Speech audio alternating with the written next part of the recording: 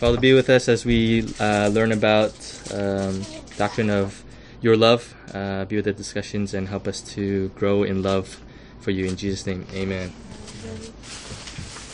All right. So today's our final day on our final lesson on the series of attributes of God. And we're going to finish with the love of God. So today we're going to look through there's a few different types of God's love, and so we're going to go through a few of them, and we're going to talk about that, and let's see, and then we're going to end with how are we to respond to this doctrine of the love of God. And so I think a couple weeks ago, Michael talked about the wrath of God, and we'll see that initially we think that the wrath and love are kind of incompatible, but we'll see that they work perfectly together.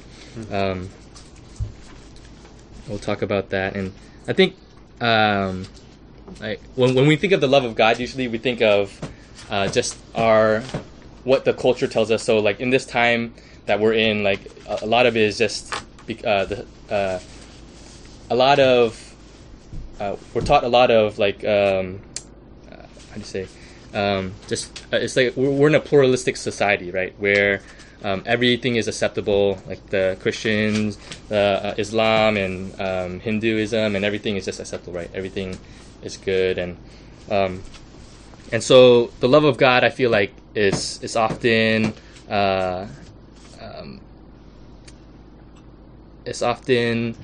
downplayed a lot, right? The wrath and the love of God is downplayed a lot, and people don't have a good understanding of what the love of God really entails and the wrath of God really entails, right? So we're going to talk about that, and so just keep in mind that in general, maybe not all of us here, but just in general, society today believes that has a really skewed view of the love of God, and so we're going to touch on that and dig a little deeper. So if you look at the points, we're going to talk about the intra-Trinitarian love of God. That's the love between the Father, Son, Holy Ghost, and then we're going to talk about God's love for all that He has created, including mankind, the reprobate, the sinners. He loves everybody. And then we're going to talk about God's particular selective love toward His elect. So He has a special love for His children, right? For those who are faithful. And then if we have enough time, we'll talk about His conditional love towards those who obey Him, meaning His children are ready. He shows a different love towards those who obey Him. And then how we are to respond. Okay, so we'll go through the first one briefly, the inter-Trinitarian love of God. You guys have any questions so far? Okay. Dan, can you read the John 17 for us? Sure. Verse 22, "The glory that you have given me, I have given to them, that they may be one even as we are one. I in them and you in me, that they may become perfectly one, so that the world may know that you have sent me and loved them even as you loved me. Father, I desire that they also, whom you have given me, may be with them where I am, to see my glory that you have given me, because you loved me before the foundation of the world." Yeah, thanks. And then Ash, can you read John 3? "The Father loves the Son and has given all things into His hands." Thanks. And then Jeff, can you read John 14? "But I do as the Father has commanded me, so that the world may know that I love the Father." Yeah. So we see the first two. We see that God loves His Son, right? And then on the last, the one that Jeff just read, it's reciprocated, right? Where Jesus, the Son, loves the Father back, right? They're in this perfect love triangle. That where they each don't seek their own glory, they don't seek love from one another, but they pour out love into each other for all eternity, right? For before the foundations of the world, right? God loved His Son. So we have God, Son, So that's what the Trinitarian love is, right? So just like, yeah, just to each other. They're just constantly pouring into each other and loving each other. And so I heard this sermon from Keller on the Trinity, just how throughout all eternity they had this perfect love, right? So they experienced perfect love throughout all eternity. So as they created the world, it wasn't because they were seeking love. It was because they were sharing. They wanted to share to creation what they've been experiencing for all eternity, right? So if you have a unipersonal God, where it's just one, just God and no community, then it would be weird if he created the world, he's like seeking love, right? But because they've experienced this for all eternity, they can create the world, right? So there's creation or world, whatever. And then and it's because they want to share what they have, right? So they're not seeking Lord, they're not whatever, but they want to share their love towards creation. So that's the Trinitarian love, and that is transferred to us here. So we're going to talk about God's love for... Wait, but can I just say a Yes. comment on that? Yes. I think that's really important. I know you went by real quickly, Yeah. but it is important because it shows that love is at the essence of who God is, Yes. rather than a contingent attribute based on his interaction with creation. Right. God is love. That Yeah. was true before the creation of Yeah. the world. So Whereas in all other world religions, you cannot say that. Only Christianity can say that. Yeah, so this was love. God is love, right? And there's a passage we'll look at, and it's not like he was looking at the world and he loves because he sees us, right? He's not swayed by that. His nature is love, so he just naturally loves. He loves the unlovable, right? It's not that they're doing something and then he loves them, right? So he's always love, and that's his nature, and so he just naturally pours out. Cool. Any questions on that? Okay. So we're going to talk about God's love for all that he has created. Let's read. Melissa, can you read Psalm 145 for us? The Lord is gracious and merciful, slow to anger and abounding in steadfast love. The Lord is good to all, and his mercy is over all that he has made. Thanks. Okay. But I say to you, love your enemies and pray for those who persecute you, so that you may be sons of your Father who is in heaven. For he makes his sun rise on the evil and on the good, and sends rain on the just and on the unjust. Yeah, so as you look at these two, as you read the bowl, then you'll see that God, it's not that God loves only his children, right? It's clear that God also loves and pours out his mercy on everybody, right? On all that he has made. Even it says he makes his sun rise on the evil and on the good, and sends rains on the just and unjust. So he doesn't just, in a sense, pick and choose when it comes to this type of love. Ezekiel 33. Can you, Hannah, can you read Ezekiel 33 first? We're going to skip Luke 6. Say to them, as I live, declares the Lord God, I have no pleasure in the death of the wicked, but that the wicked turn from his way and live. Yeah. Turn back from the evil ways, for why will you die, O house of Israel? Yeah, so that's kind of interesting, right? God has no pleasure in the death of the wicked. Yet when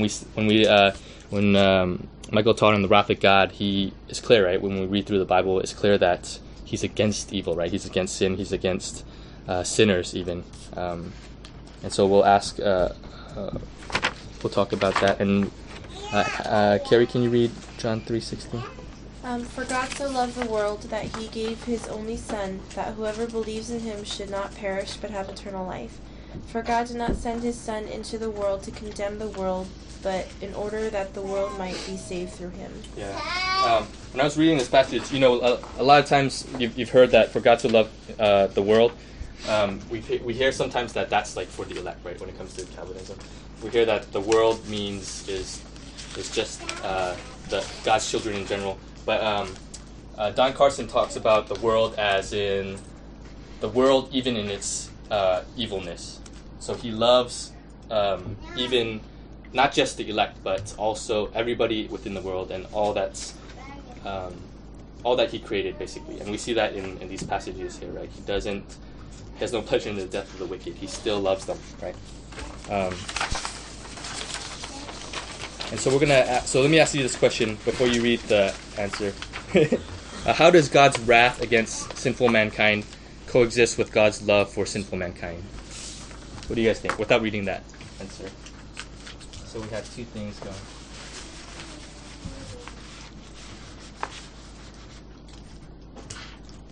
So God's wrath, right?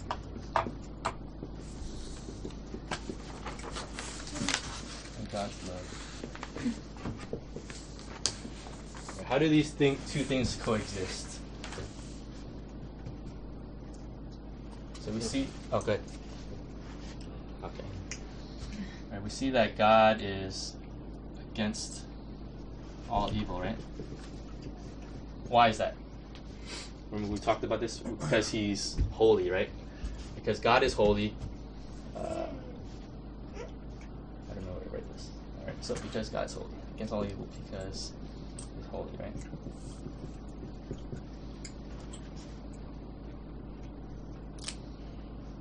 Does that make sense? What do you guys think? So why do you think? How do you think he can say that he has no pleasure in the death of the wicked? Yet we see in so many other passages that he's that he's going to judge them and condemn them, and he hates them even. Any thoughts? No thoughts. Because God's wrath is the motivation behind His wrath is love. Because He doesn't want to see evil in the world, because He so loves His creation that He doesn't want evil to occur. So that's why His wrath is directed towards wicked. So rid evil, right? Yeah, that's good.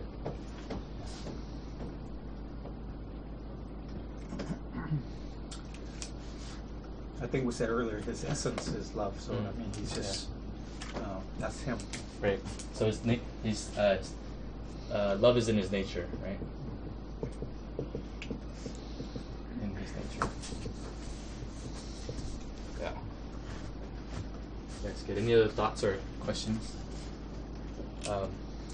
So God's wrath has to come out because of the fall, right? So it's to guard against His holiness. Because He's so holy, He needs to be wrathful. And like John said, is to get rid of evil and to make all things new, right? So He hates sin. He hates even the sinner, right? At the same time, He loves the sinner. So how does it's kind of, it feels like, is He bipolar or what, right? So, and then Tommy says it's because it's His nature, right, that He loves. It's not because the evil people are lovable. It's because it's His nature to love, and He wants to reconcile that, right? So that's good, and that's like kind of the core of the gospel, right?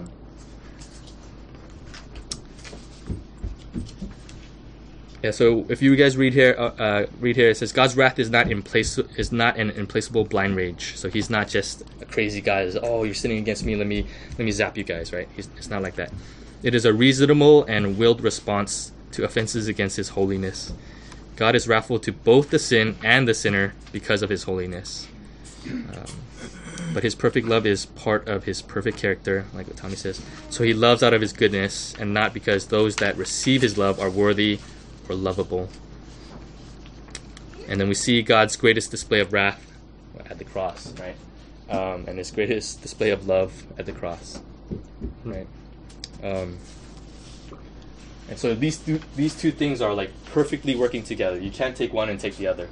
So sometimes we say like, some it feels like at times a lot of Christians like, God's wrath. They're trying to guilt people into saying that they're evil and wicked, and then you could swing all the way on the other side, and they'll be like, God is love, right? He accepts everybody just as they are, And there is truth to both of these things, but you need to see them together. You can't separate them out from each other, and so that's the beauty of the character of God, right? And we see that perfectly at the cross. You guys have any comments or questions on that point? Makes sense. So can God hate anybody? Yeah. He hates sin. No, but like the person. Yeah. Yes. Yeah. We see. There's a lot of verses in the Psalms that says God even hates the sinner, right? So, but it's reconciling these two thoughts. He also loves them because we see that he has no pleasure in the death of them. He longs for them to come to him. So it's both. Isn't that contradicting? Isn't it that he hates sin but loves the sinner? That is Because of the cross, like New Testament. Right. That's kind of like one of the cliche things, because he does.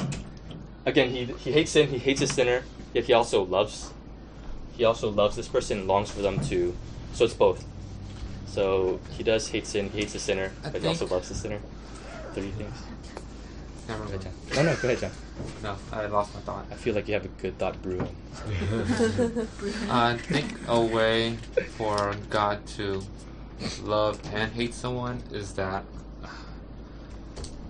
when, like, true hate is when you're apathetic towards someone. Like, you just don't really care for what's going on and whatever they do. That, for me, that's like true hate, because you just don't really care whatever situation they're in. Right. But when you hate someone, or like you hate the things that they do, you also do it. Like, it's not that hate wouldn't be there if there wasn't some sort of love also. Right. Yeah, that's important to note, because remember, God's love is not, or God's wrath is not an implacable blind rage, right? It is because of His holiness that He needs to do this. So it's not like you turn against God and He's like, He's like pissed at you and whatever. He's not doing it because He's necessarily like pissed or this crazy God. He does it, He does it out of love, like you said before, and because He's holy. He has to. This has to come out. His wrath and jealousy for who He is, because He's so holy. Carrie, do you have something? I see something coming. No? Okay. Thanks, John. Any other thoughts on that? Thoughts or questions? I think not better, but one helpful way to think about it is that his hate and love are not parallel in the sense that God's love, maybe we can put it closer to an emotion. God has affection for all His people, right? Even those He eventually cast to hell. Yes. But when we talk about God's hate for the people He cast into hell, we're not talking about the fact that God has disaffection, or that God has some sort of malice. But what we mean by hate is that God is opposed to evil. Yes. And so sin and evil must be punished.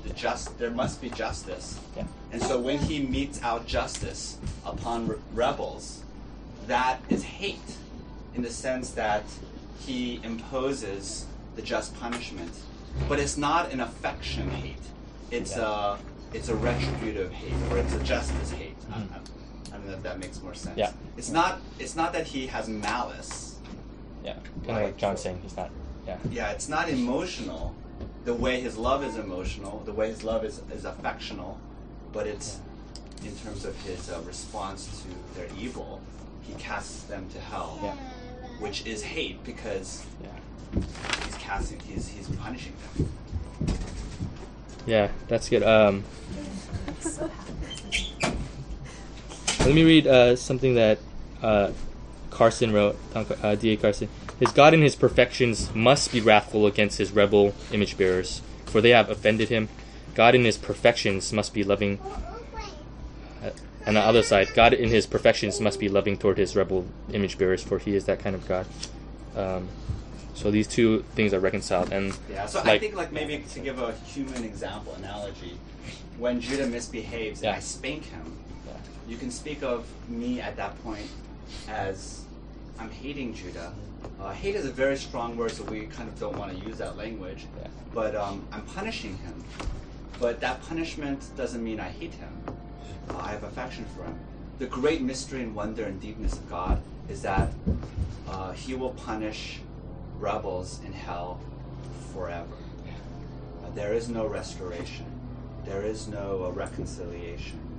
and therein is the rub. It's really therein we're sort of bumping against the deep mystery of how God can love people whom He's punishing forever in hell. Yeah. Then we're starting to run into the limits of human understanding of how that works. That's good. Good job. Any questions, Kay? Yeah, that's good. And so we'll talk briefly, really quick. Also, God. How does the sovereignty and transcendence of God coexist with His perfect love of God? So I guess this is important too, because when we think of God's sovereignty, right? We think of God just, and we talked about that, right? How God just He's in control of everything.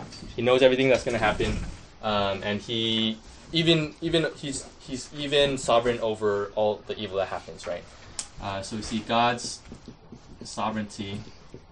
So in a sense, it feels like it sometimes rubs against God's love, right? So it feels like there's a bit of a rub. So when we think of God's sovereign, we think of Him like being kind of far away and distant, right, from His creation. That's sometimes we think of, oh, God is sovereign. Why did He let this happen? Is He even there to take care of people? So we feel like sometimes He's impassible, right? Feels like He's impassible, which means He's unemotionless, right? He has no emotions. He's just letting things run. But He's also love, right? So how do we throw these things together? What do you guys think? Or is this settled in your mind already? How can God be? Or maybe another way to put it is, if God truly loves His people, if God truly loves creation, right, and has affection for them, and He's sovereign, meaning He controls all things, why doesn't He design it so that everybody whom He loves, it turns out well for them? Yeah. That's a good question. You guys want to... Is that the question you asked? Yeah, it kind of gets to that too, so yeah. Mm-hmm. What do you guys think? Any thoughts on that? Why isn't God just a puppet master? In a sense, just, yeah. Demands love from us, and we only know love, or we only can give Him love back in return. Right, or when I think of this, I just think of God just running the show, and He's distant. Right. So when we think of God's sovereignty, then kind of what PMS too. But why doesn't God create a world in which there is no sin, or there is no... Well, God did until original sin, right? Yeah. Or no. The point I'm making is that why didn't He just, if He's actively involved, that He wouldn't even let it happen? Right. Oh, why doesn't He just reconcile everything right now? Or what do you mean? But then if He did that, then it doesn't show His character, His justice. Okay, so you answered your own question.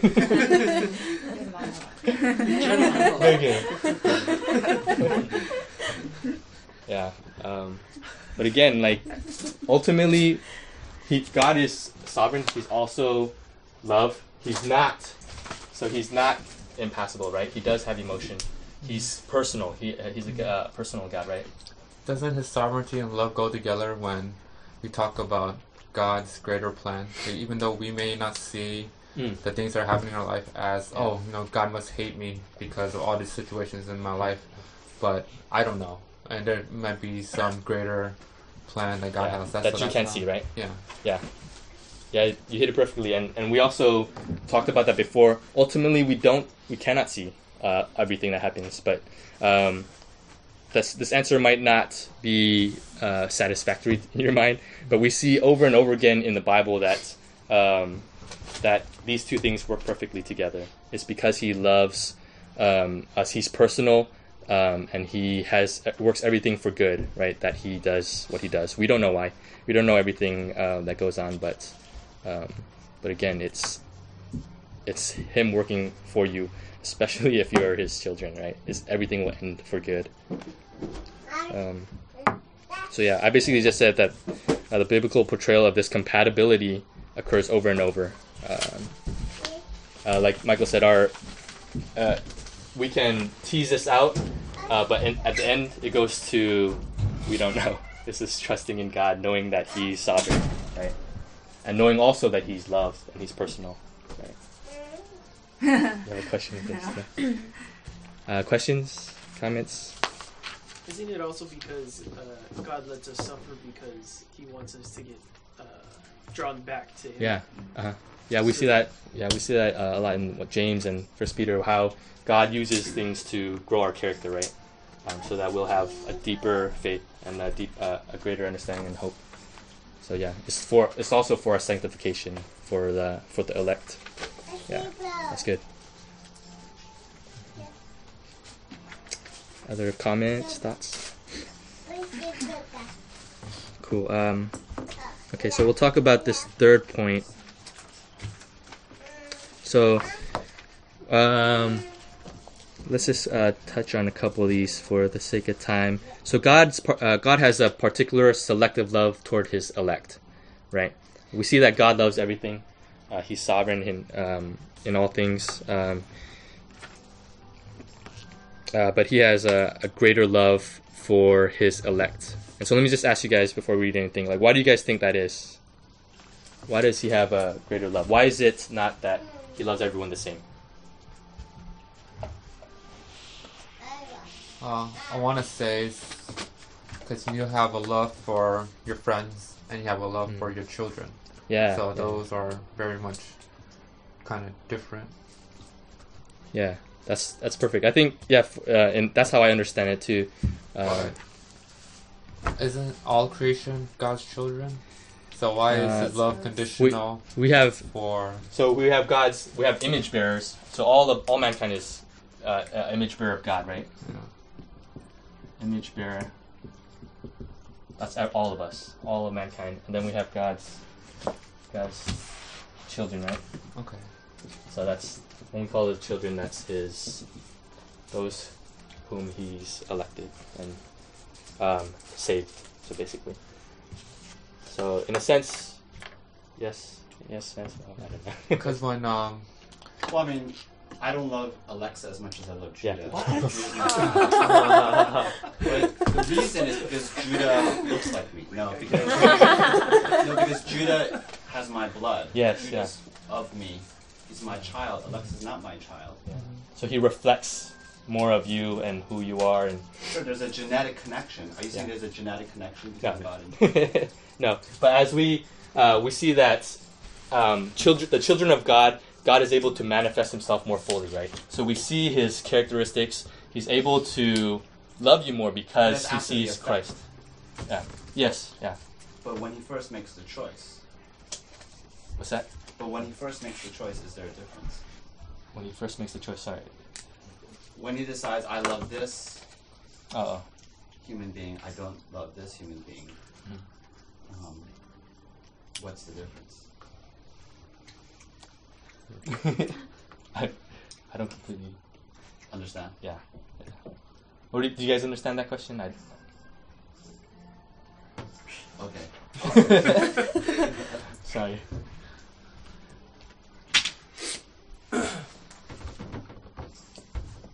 Two human beings. And here's God. And He decides His special love is going to come upon this person, but not this person. What's the difference? Yes, true. And you're saying, they're both image bearers, but one is His child. Yeah. Yes, but that's a little bit circular. What makes them different? Doesn't it manifest itself in heaven and hell? Like those that He has that special love joins God in eternity. Yeah, so one goes to heaven, the other goes to hell. But that's the effect that's the result of His special love. What precedes the special love. Like how God expresses? How does God choose? Yeah. How does God choose or express? How does God choose? Choose.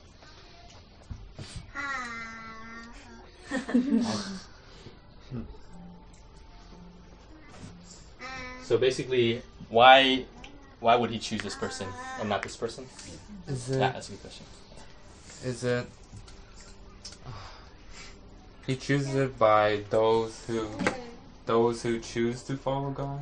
So that's one answer, right? So you say, it's the result of this person has faith, right? This person has no faith, right? So God sees the faith and it says, aha, my special love. What do you guys think about that? Exactly. But what about predestination? Yes, let's not jump ahead of ourselves. Let's stick with Let's stay here. Let's tease this out. Is that how God decides? Tony's shaking his head. I don't think so. Why not? Go. It's because, it's not because we love God first, right? It's because God loved us. Yes. And That's what we're therefore, saying. how does faith work into it then?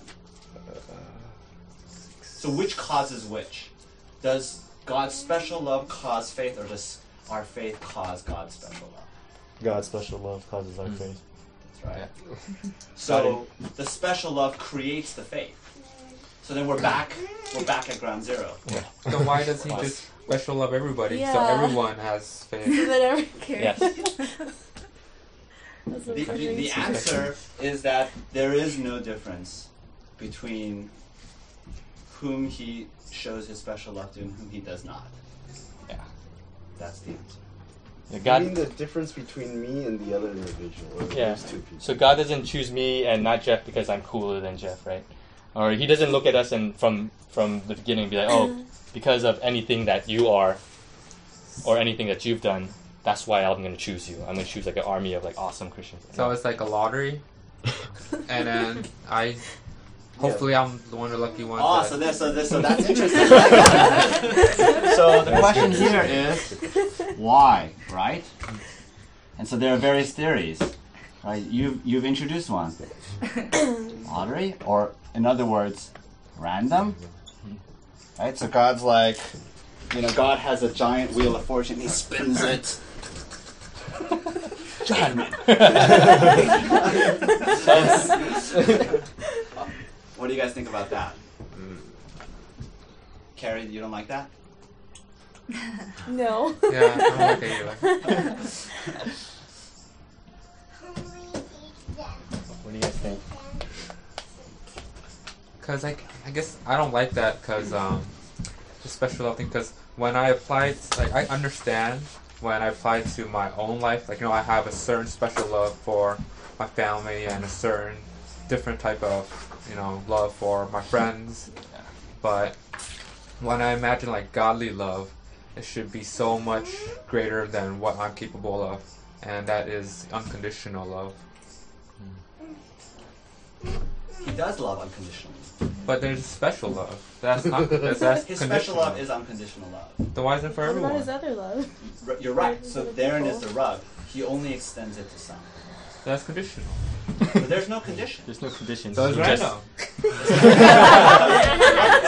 So John, you think that if there is no reason in us, it must be random. Okay, so why does he? I'm gonna leave that for Why? Eric to answer. I don't know.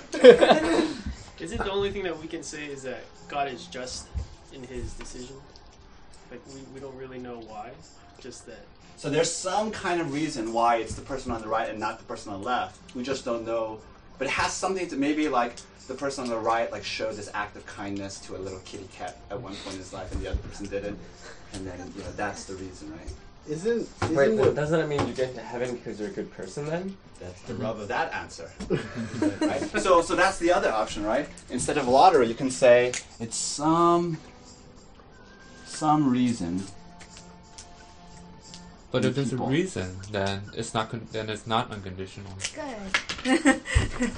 All right. So we're rejecting this. We're rejecting this, right? Okay. So why?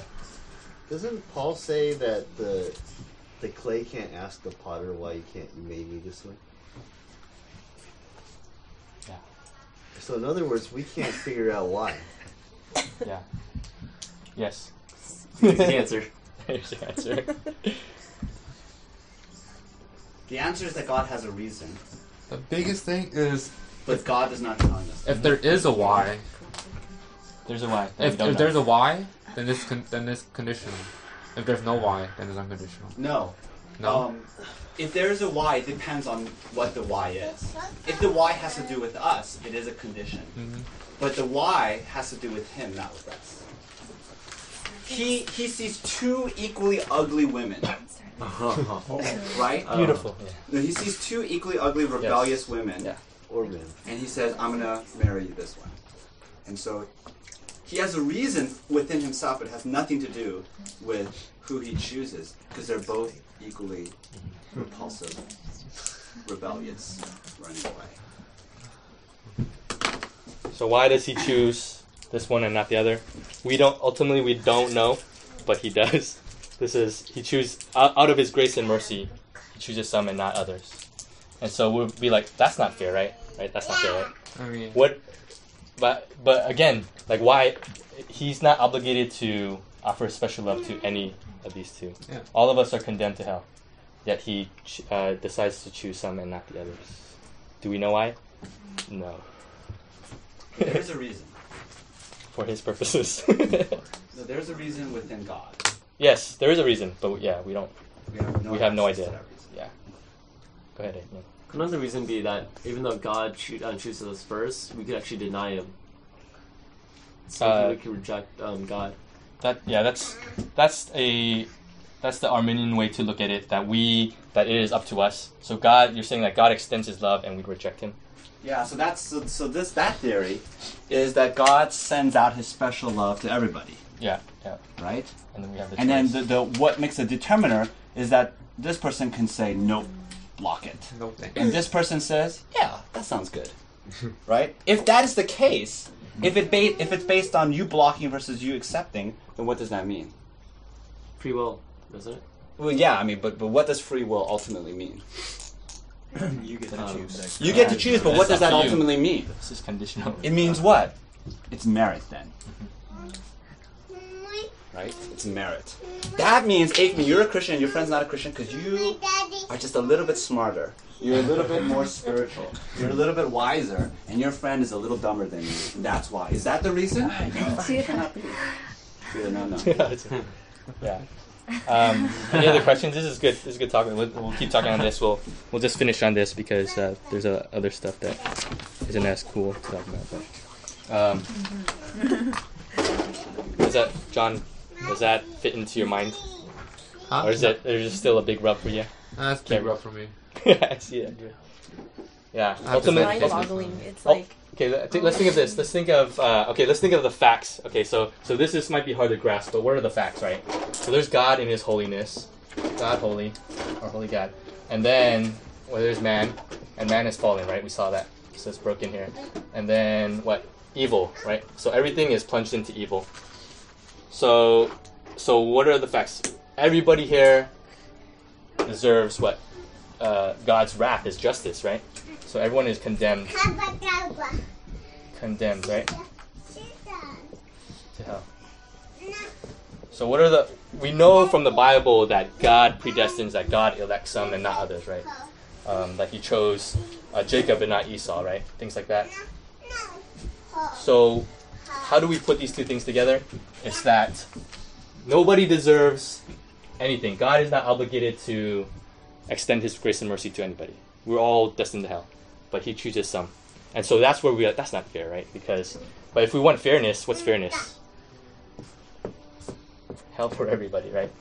So do we know why He chooses some and not others? Why me and why not you? Why everybody here and not everybody over there? We don't know why. It's for His purposes, right? That's Deuteronomy 29:29. There, He has His secret will and His revealed will. We know the facts, and so how do we respond to it? That's where we're at, right? How do we respond to this? How do we respond to Him selecting some and not others? We don't feel special about it. I think this through this doctrine, like it makes us even more humble, right? Like, why me? Like, I have no idea why. And it also shows that it completely depends 100% on God's love, yeah. God's initiative, and it's not on us. And therefore, it's all grace. Yeah. What this doctrine does is it allows us to say God saves us by grace alone. Every other answer means it's a little bit on us. Yeah. So it's absolutely nothing that we do. It's all of God. We don't know why He doesn't choose one. So that does that mean we should just sit back and do nothing, and not evangelize and not share the gospel? No, that's dumb, right? Yeah. Because you don't practice Christianity so you can go to heaven. You practice Christianity because you believe it is the truth. Yeah. And it doesn't matter whether you receive grace or not. Yeah. Dude, that's perfect. That's a great answer. And so people who believe this, there are people called hyper-Calvinists where they think like, okay, if God's going to do what He does, then let's just sit back and not do anything. That's stupid, right? What does the Bible say? Go make disciples of all the nations, right? And baptize them.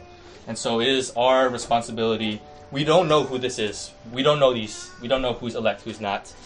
So it is our responsibility to proclaim the gospel, not for merit, like you said, but because we think this is truth, and because we know this to be true. So that should elicit humility, right? It should give us a great sense of joy, knowing that God has chosen me, not because I'm special. I'm a dirtbag, right? But God loves me still.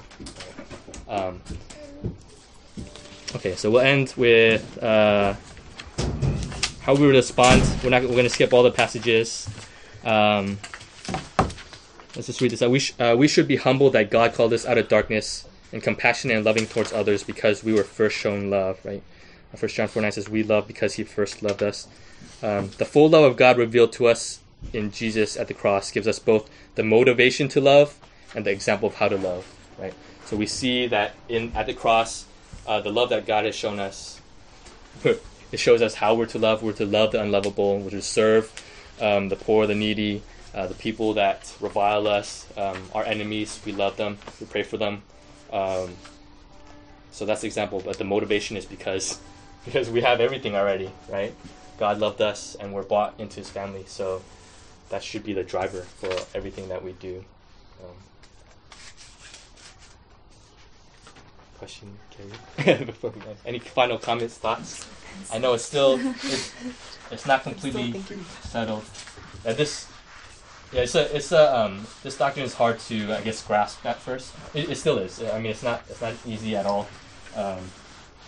I think it should be hard to grasp. If it was easy, then you know. Yeah. Well, God. Remember, we're the bacteria, and God is the human, right? And so I don't know. So we can't grasp everything. There's God's secret will, Deuteronomy 29:29, and there's God's revealed will. We know what we see in the Bible. Everything that's revealed to these doctrines. How do we respond to it? How do we live faithfully? And then there's God's secret will. It's not for us to know, right?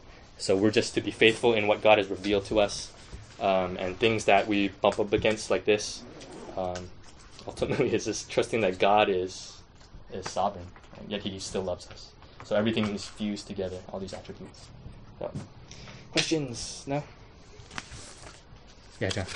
No, go ahead. I just want to say little last comments. It's on what Pastor Michael first said, God is love.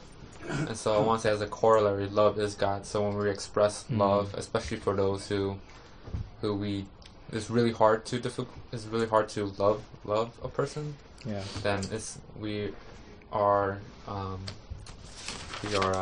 expressing godliness in ourselves. Yeah. So just to love. Yes, that's good. Yeah, if you read, I forgot which verse, but yeah, it says that too. I think 1 John 4:7-11. Yeah, that's good. And really quickly, again, we can't pull any of these categories of love. Don't categorize it. Everything works together. If we take one out of the other, if we think that God loves the reprobate only, then we're gonna think that He is swayed and in His and how He works by our response to Him. If we think He just loves the elect, then we're gonna think that the reprobate are useless, and we're just gonna hold up and things like that. So everything works together, right? Everything, there's a rub to everything that we talked about, but at the same time we see that everything is compatible and works together. Okay, let's pray. Father, thanks for showing us your love, showing us who you are, and what you've revealed to us in your word. We pray that even as we try to grasp these things, that we would not just give up in our search for knowing more and more, but may we be compelled and moved to seek even more of you, trying to understand you, knowing that ultimately we don't know everything, but may we never give up in seeking the answers for our questions. And may this move us to love you more. May this drive us to you. May this drive us to the cross and what you've done for us. And be with us the rest of the Sunday. We love you. In your son's name, amen.